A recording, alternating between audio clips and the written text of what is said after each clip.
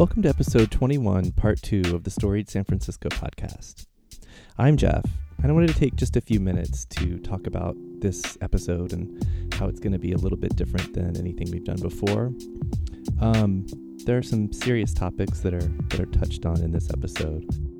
If you haven't had a chance to listen to episode 21, part 1 of Mila's story, getting started moving to San Francisco and dating around, please do so first. I really want you to get a sense of her personality and just kind of setting the stage for what you're about to hear in this episode.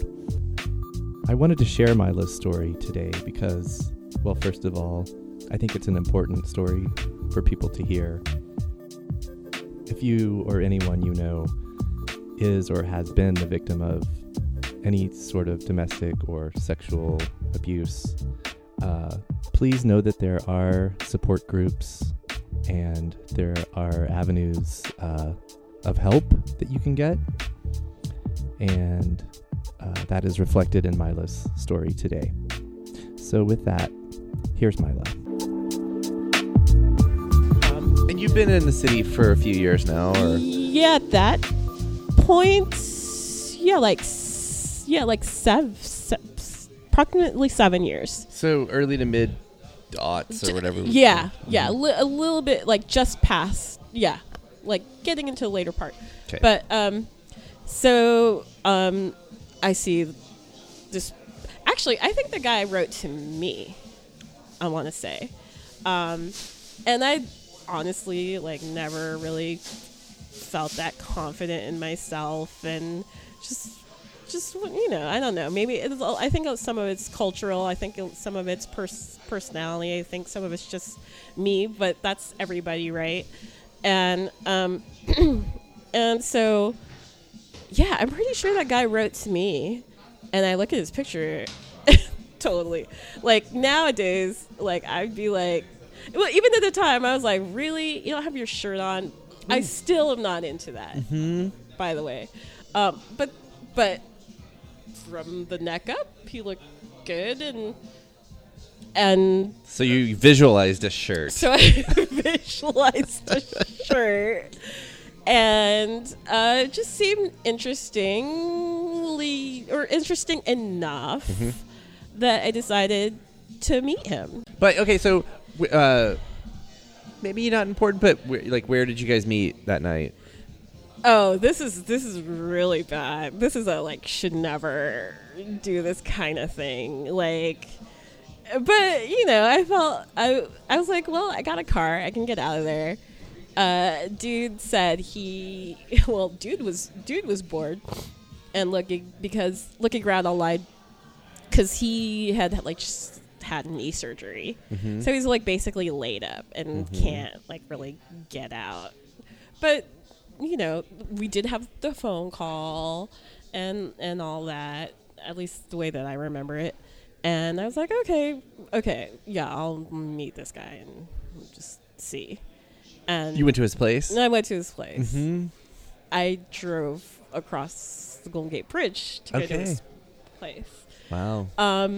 Not in a convertible Mercedes. Not in a convertible Mercedes. And I don't know, there's just he was different. He was from Texas. I'm born and raised California, and there was I don't know, something that just seemed a little bit different, or maybe more exciting or something about this guy.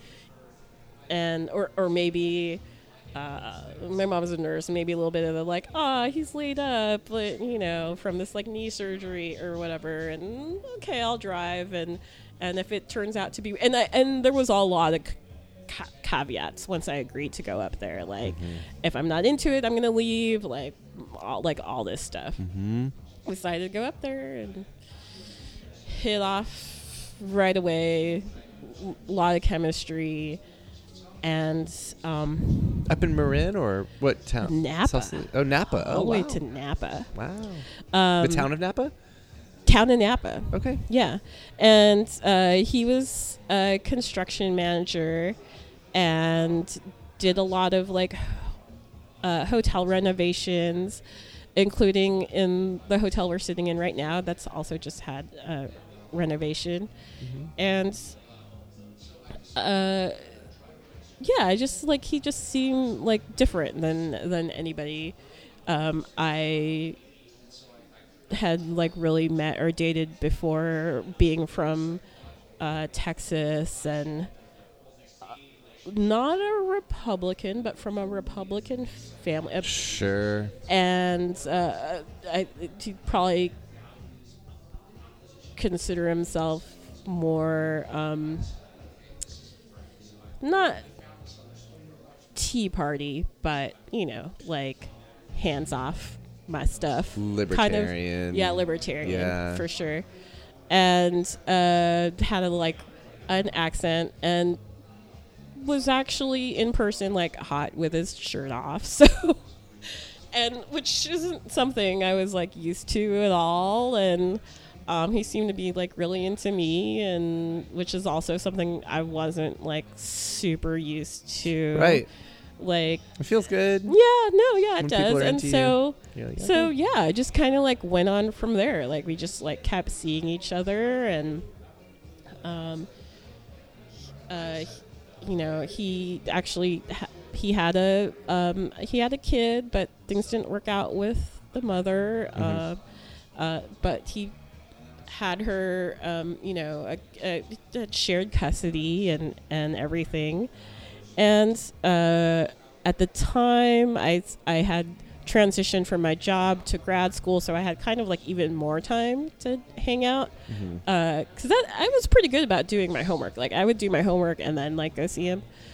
And I'm not really like kind of sure where things started being not so great. Mm-hmm. I think part of it was just me being naive. Like, I never really knew any other alcoholics, so I didn't really realize that. Or he would drink less when he was around me and stuff. He'd hide it better. Yeah, I think so. And he maybe was doing some other drugs and not telling me about it. One thing that kind of actually always worried me was he would talk about, well, he's from Texas, and I totally believed him, and I know this is a thing. Like, that's like people just lease big areas of land to hunt on. Mm-hmm. And so he'd just tell me about. He's like, no, you would like this, like seeing this land and stuff, because you're really into animals and everything. And so, like, I'm into animals being alive. Yeah, exactly. But I get it. Like, it's cultural. I mean, not to excuse it, but it is. Right. And I do know, like, because we, also a biologist, in some ways, have not always managed the land super great, and there are probably a lot of places where there's too many deer or whatever. Sure. So that didn't super bother me so much. It actually, I think maybe it was more about how he loved poker. And he was just telling me how he would always win. And so he had a good poker face. And like leading up to this, things that I kind of like, earlier I said, like, I'm a punk rock kid. Like, I totally was, I thought of myself as like riot girl. I was into like Bikini Kill and Sleater-Kinney, and all my best friends from college I met at the Women's Center. Mm-hmm. And I was like rah, like kick-ass feminist. And I'm dating this guy who's, I felt like, turned on the Texas charm long enough, maybe hid the alcohol long enough, said the words I wanted to hear, I love you, mm-hmm. That I fell in love with the guy. Yeah. And I don't even really know like where it first kind of showed up. And, right this second, with the Me Too movement and a lot of that around sexual harassment and sexual violence, but not a whole lot about domestic violence. Mm-hmm. But that's obviously in the mix too.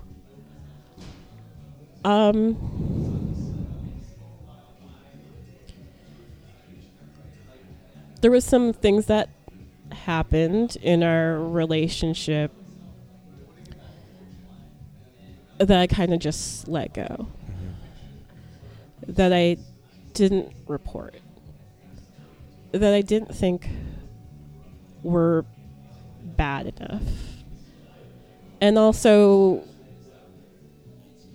I think now, after years of therapy, have learned that I have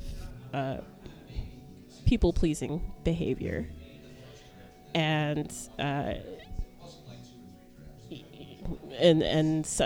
you know, some elements of like codependency, and I think a lot of that was, you know, not to totally throw my parents under the bus, but a lot of it's very cultural, I think, and I was like perfectionist as a kid and all that stuff. So the first time a couple of things happened, I just kind of like, I was like, it won't happen again. Like, he hit you, or? There was one time, like, technically, he hit me, but I don't even want to say but. And I know you're not supposed to say but, you're supposed to say and. But it wasn't very hard, but still, you know, it was like we had an argument, and we were in bed. I was at his place. I didn't have any clothes on, and he kind of like punched me in the arm. Wasn't hard. It would be like almost even something like a sibling would like punch you in the arm. Was violence maybe another thing that he had hidden? Or being prone to? No. I mean, well, no. Actually, no. He told me a lot of stories of, like, I don't know, I think he, like, romanticized it quite a bit, but, like, you know, bar fights, fights after poker games, in addition to, like just, you know, the whole hunting aspect, and how he's, like, you know, I could be totally drunk and still, like, butcher a deer. Okay. So violence was dissociated. Dissociated. For him. Like, it's not like anything that has happened since, you know, since he'd become a dad or had lived in California. Right. Like, he, like, gets that California is not like that. Right. And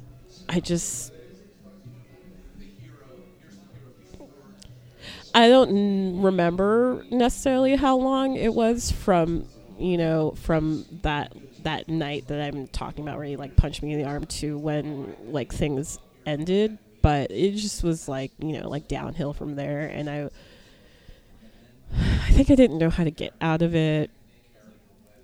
And along the way, he even proposed to me in the most, like, honestly, like, lame way. Like, it's not like he had a ring and got down on one knee at all. I think it was just, I don't know what his deal was. It was just really. Did you say no? No, I didn't say no. I said yes. Oh. And it's one of those things, like, I look back on it now and I'm like, I was just, why would I even accept that? Well, you're saying, like, you have that, your personality was coming out. Right. Your background. Right. Pre-therapy. Lots of therapy. And acquiescence. Yeah. And, like, all sorts of. Yeah. And. Shit that you shouldn't be blamed for. Yeah. Like, it felt good to have somebody say he was in love with me and, you know, want to see me. And by that point, I'd met his daughter, and I liked her, and I was willing to be a stepmom and stuff. And I just point out girls just want to have fun. Playing right now. Yeah, totally. That's all. It's a cover though, Cindy. right? Cindy, yeah. Is it Cindy? No, it's not It's a Cindy. cover. It is a cover. It is a cover. But that song is Yeah. playing. Just Yeah, thanks. So, at first I was just wanting to have fun, and then it turned like serious in some way. That I mean, I bought a wedding dress. Wow. I still have it. It's hidden away somewhere. I've tried to figure out what to do with it. I think there's places where you can donate wedding dresses. I don't know. Probably. Yeah. Like, did your mom meet him? Like, She did meet him. So family. Oh, by the way, was, she doesn't know any of this happened. So okay. when this gets, I don't know, like what's next. But it's part of the healing process. Sure. Especially because he worked in this very hotel. We learn from mistakes, yeah, not success. Yeah.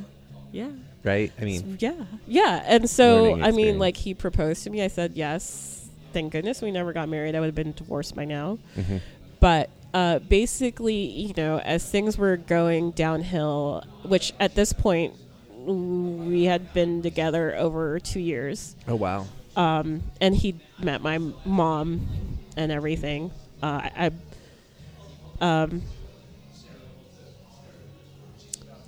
Basically, like, we had a really, really bad argument one night, which wasn't too long after I basically, like, I had been suspicious that he was cheating.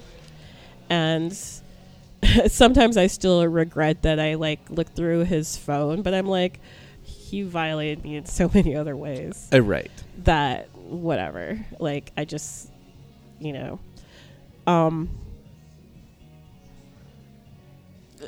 one night we just had a really bad argument. Really, really bad argument. Like, where I live in this neighborhood. And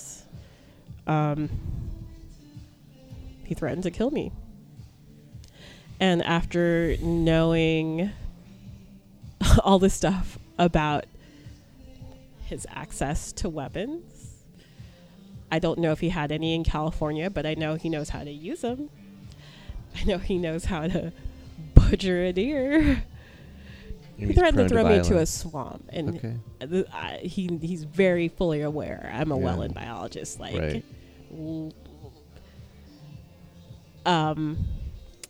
I realized that was it. And this wasn't this, like, not trying to make excuses, not trying to say it's right. So he kind of, like, punched me in the arm that one time. I think it was the same night. Like, I've heard him open his knife a million times, or box cutter. It's part of his job. Like, he always had a box cutter or knife on him. Mm-hmm. And he, like, that night that he, like, punched me in the arm, I heard him open his knife, and he was, like, as kind of like a threat to me. But I was, like, honestly so scared. I was just like, I'm just gonna, like, try to go to bed. Mm-hmm. Like, I knew I wanted to leave, but I was scared. Right. But I didn't report that.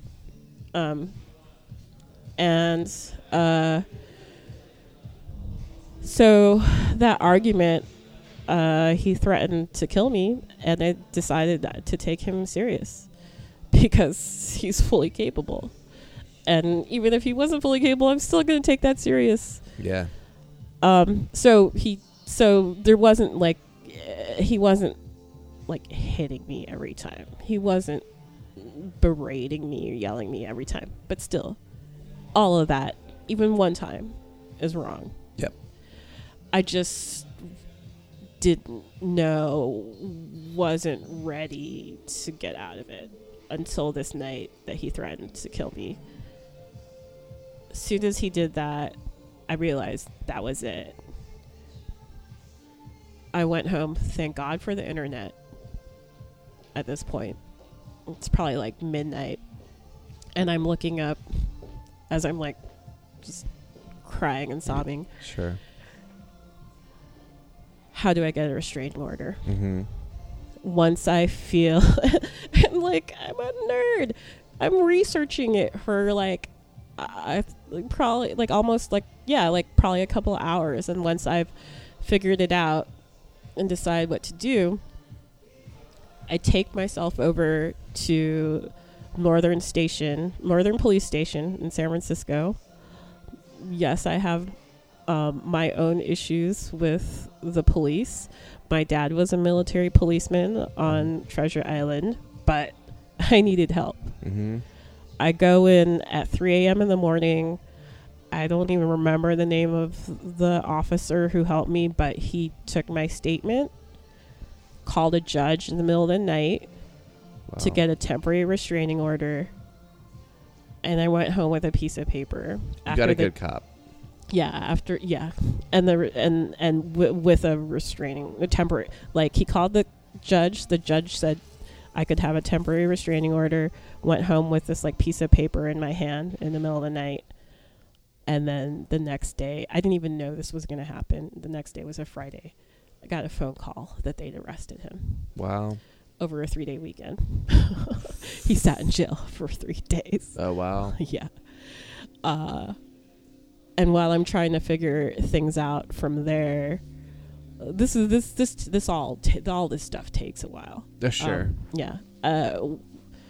Like, I don't remember how long after that, but then he, like, I get a letter from a lawyer who's like threatening me, like, to sue me for like whatever defamation of character, and like lost wages because he got arrested at work. I'm like, good, you got arrested at work, you know. Right. And then also like seeing the address, I knew he had a lawyer friend in Colorado or wherever that came from. And I was like, whatever, this is from his friend, but it still kind of scared me, you know. Sure. So yeah, his lawyer friend, with whom I'm assuming he conveniently omitted the fact that he threatened to kill you. Yeah. Oh, I'm sure. Just left that little part out. Probably. And then I think it was like after that, then. Actually, I actually don't know. I don't really remember the timeline now because this was 10 years ago now. And it's, I'm going to say, traumatic. Yeah, a little bit. You don't want to remember every single detail. Yeah. But I don't have money, so, you know, like, I have a good job, I don't have money. So, and being the, you know, resourceful or researcher type person I am also like looking where can I get help in San Francisco and find like the amazing people at the office that's still in the women's building at the Cooperative Restraining Order Clinic, who I sat down with them, told them my whole story. They took down my whole statement and agreed to go to court with me if I wanted to get a permanent restraining order. Right. And this is the women's building. Yeah, in the women's building. Okay. They still have an office there.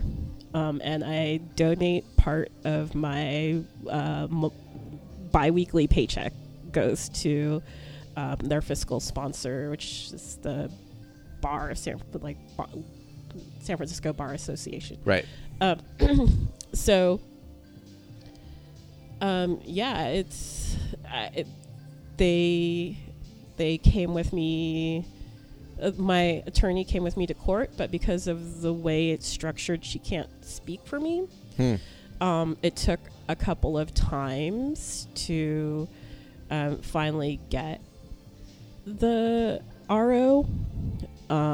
The first time he asked for more time and he said he was going to represent himself, and the judge said, like, I don't know what you're the judge was like, was really sassy with him.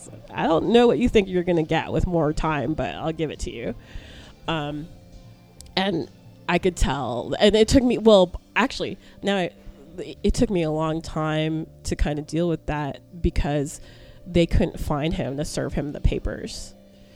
And the thing was he was working between here, San Francisco, and Napa, and like all around. So they were trying, like the folks that were trying to give him serve him the papers, were trying to find him in San Francisco. I'm like, you're not going to find him here at that time. You need to find him in San Francisco at this time. But whatever, that message didn't like come along. So I realized that. And I was running out of like whatever my deadline was, and so I realized I need to hire process servers out of my own pocket, right, in Napa, but I I knew the house, but I didn't have the address. The number, yeah. And Google Earth wasn't so good at that time. And I was telling a brand new friend who I knew would understand and wouldn't judge me for this whole thing. And she's like, "What, you just need the address?" I was like, "Yeah." And I wasn't going to do it in my own car because he would totally recognize my car. It was just like in this residential neighborhood. So she's like, "Wait, I have a car. What, Napa's only an hour from here? Like, it'll take us like 5 minutes to get the address. Like, why don't we go drive up there? It'll take us 5 minutes and we'll get the address, but we'll make a fun day out of it." So like we basically like sandwiched the like getting of the address with other fun stuff. I'm thinking In-N-Out Burger, but you probably did more exciting things. No, we did what girls do, and we went to Claire's and got stuff on clearance. I still, to this day, have my Pirates of the Caribbean pajama pants with Orlando Bloom and Johnny Depp that say "Pirates are hot." Yeah. I still I still have those pajama pants. Awesome. So yeah, we got his address. Process service found him on a Friday evening, and it was like the last day. It was totally like the last day of your deadline. Yeah. Of the deadline. And they found him, served him the papers. I think court was on Tuesday, so that was the first court date. And I show up with my attorney, and I'm wearing a suit. It's open family court. And he asked for the Street. Yeah, and he asked for an extension, and I could tell, like, I knew him from 2.5 years. Like, I was almost gonna marry the guy. Like, I can tell when he's gone on a bender. So it looked like he had not like shaved or whatever since like probably the minute that he got that papers. Like, he's like, F me, but he would just brag about his grandpa being a judge. And he and he shows up like, I think he was wearing jeans and so maybe a button. The equivalent of doing this to everyone. Yeah, and which is why the judge was like, "I don't know what you think you're gonna get." Called his bluff, gave him time. Yeah. So then I have to go back. It's not over. I have to go back in like a few weeks, and I'm there with my, like, I did not expect this, like, because you see courtrooms on TV all the time. We're not at two separate tables. Like, there's one long ass table. And luckily, and I know the lawyers, like my attorney knew this, but she sat right next to me and blocked my view of him. Yeah. Thank goodness. And basically he's representing himself and just lying. And considering his family background, I couldn't believe he was lying in court. He's under oath. Yeah. It's open family court. And the stuff he's saying is like every single line you've heard from, court drama.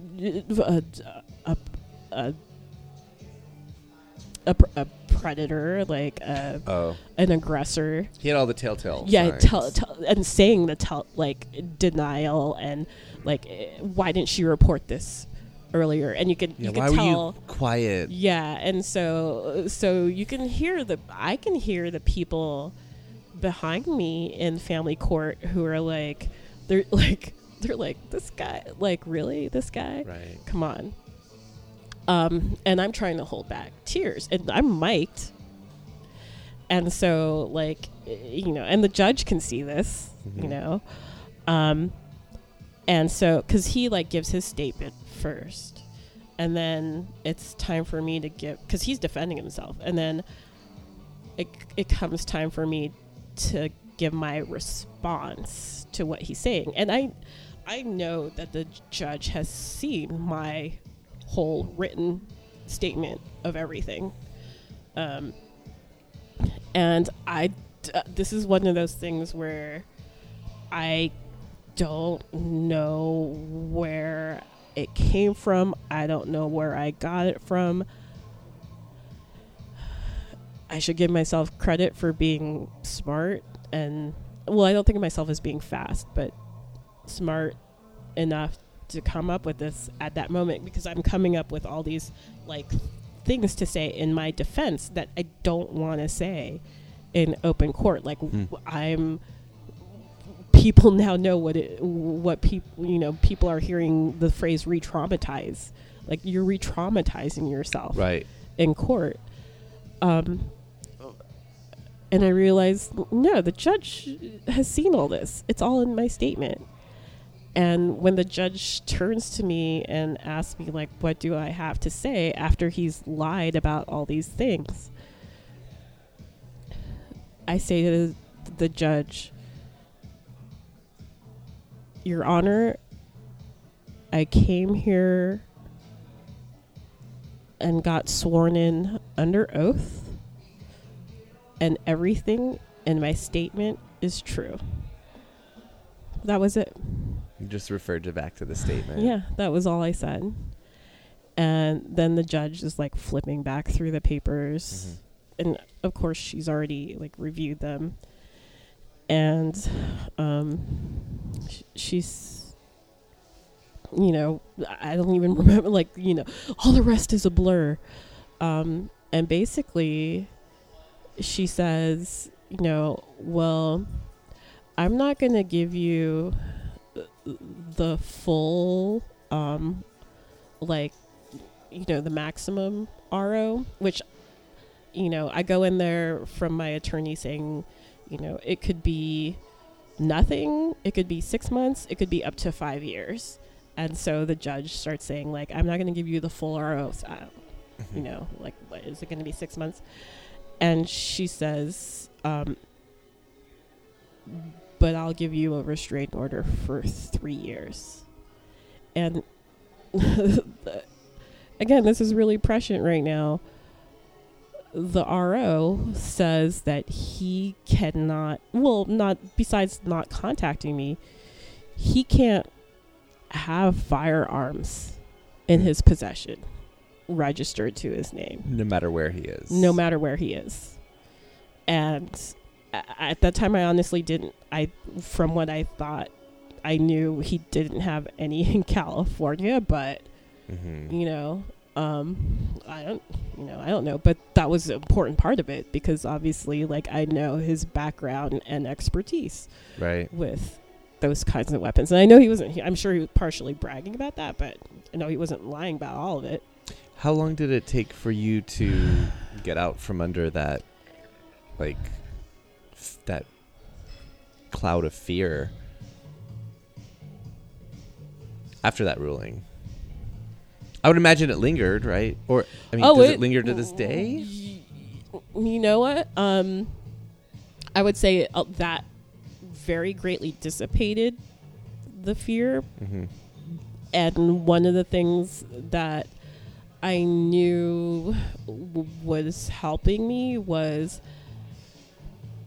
I knew, as much of an asshole and criminal he was, I know he didn't want to have things up for his daughter. Like, how's he gonna, support his daughter if he's in jail? Right. Like, I know he doesn't want to do that. So I'm basically banking on that.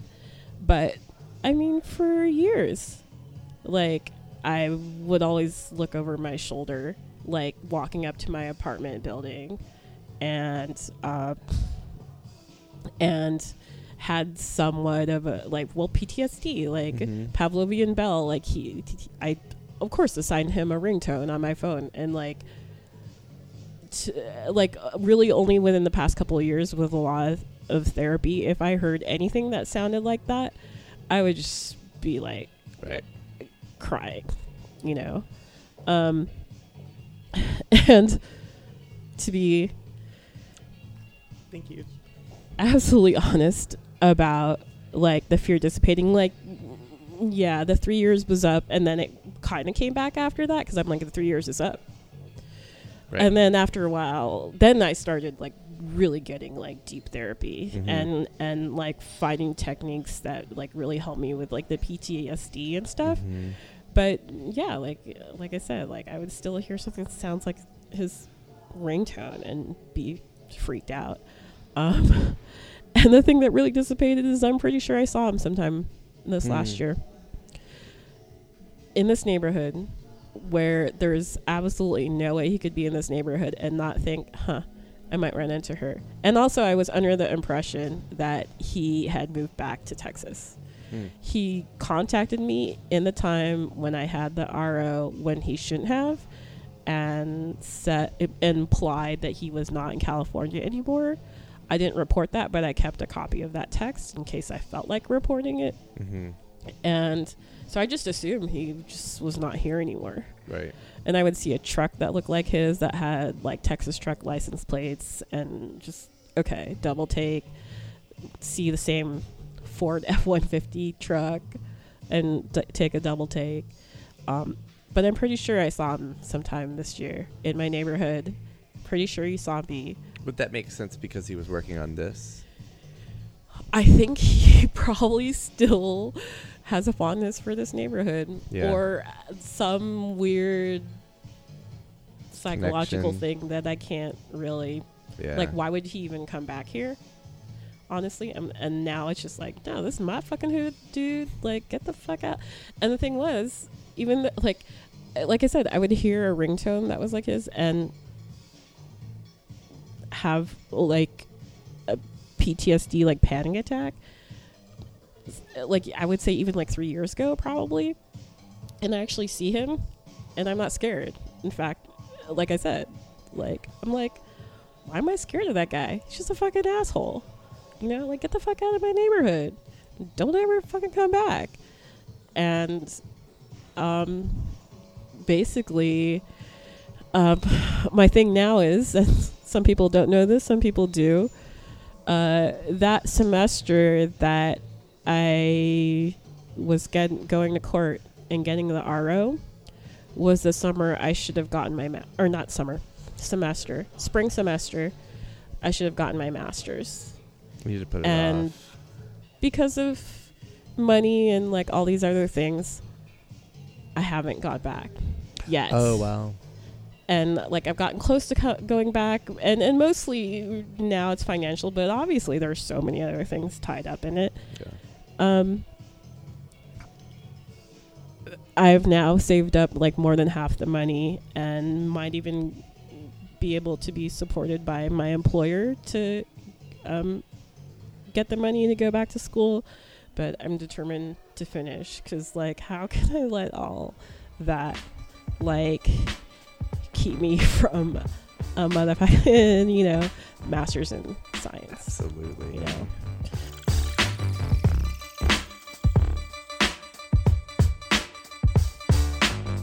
Please remember to follow Storied San Francisco on Facebook, Twitter, and Instagram.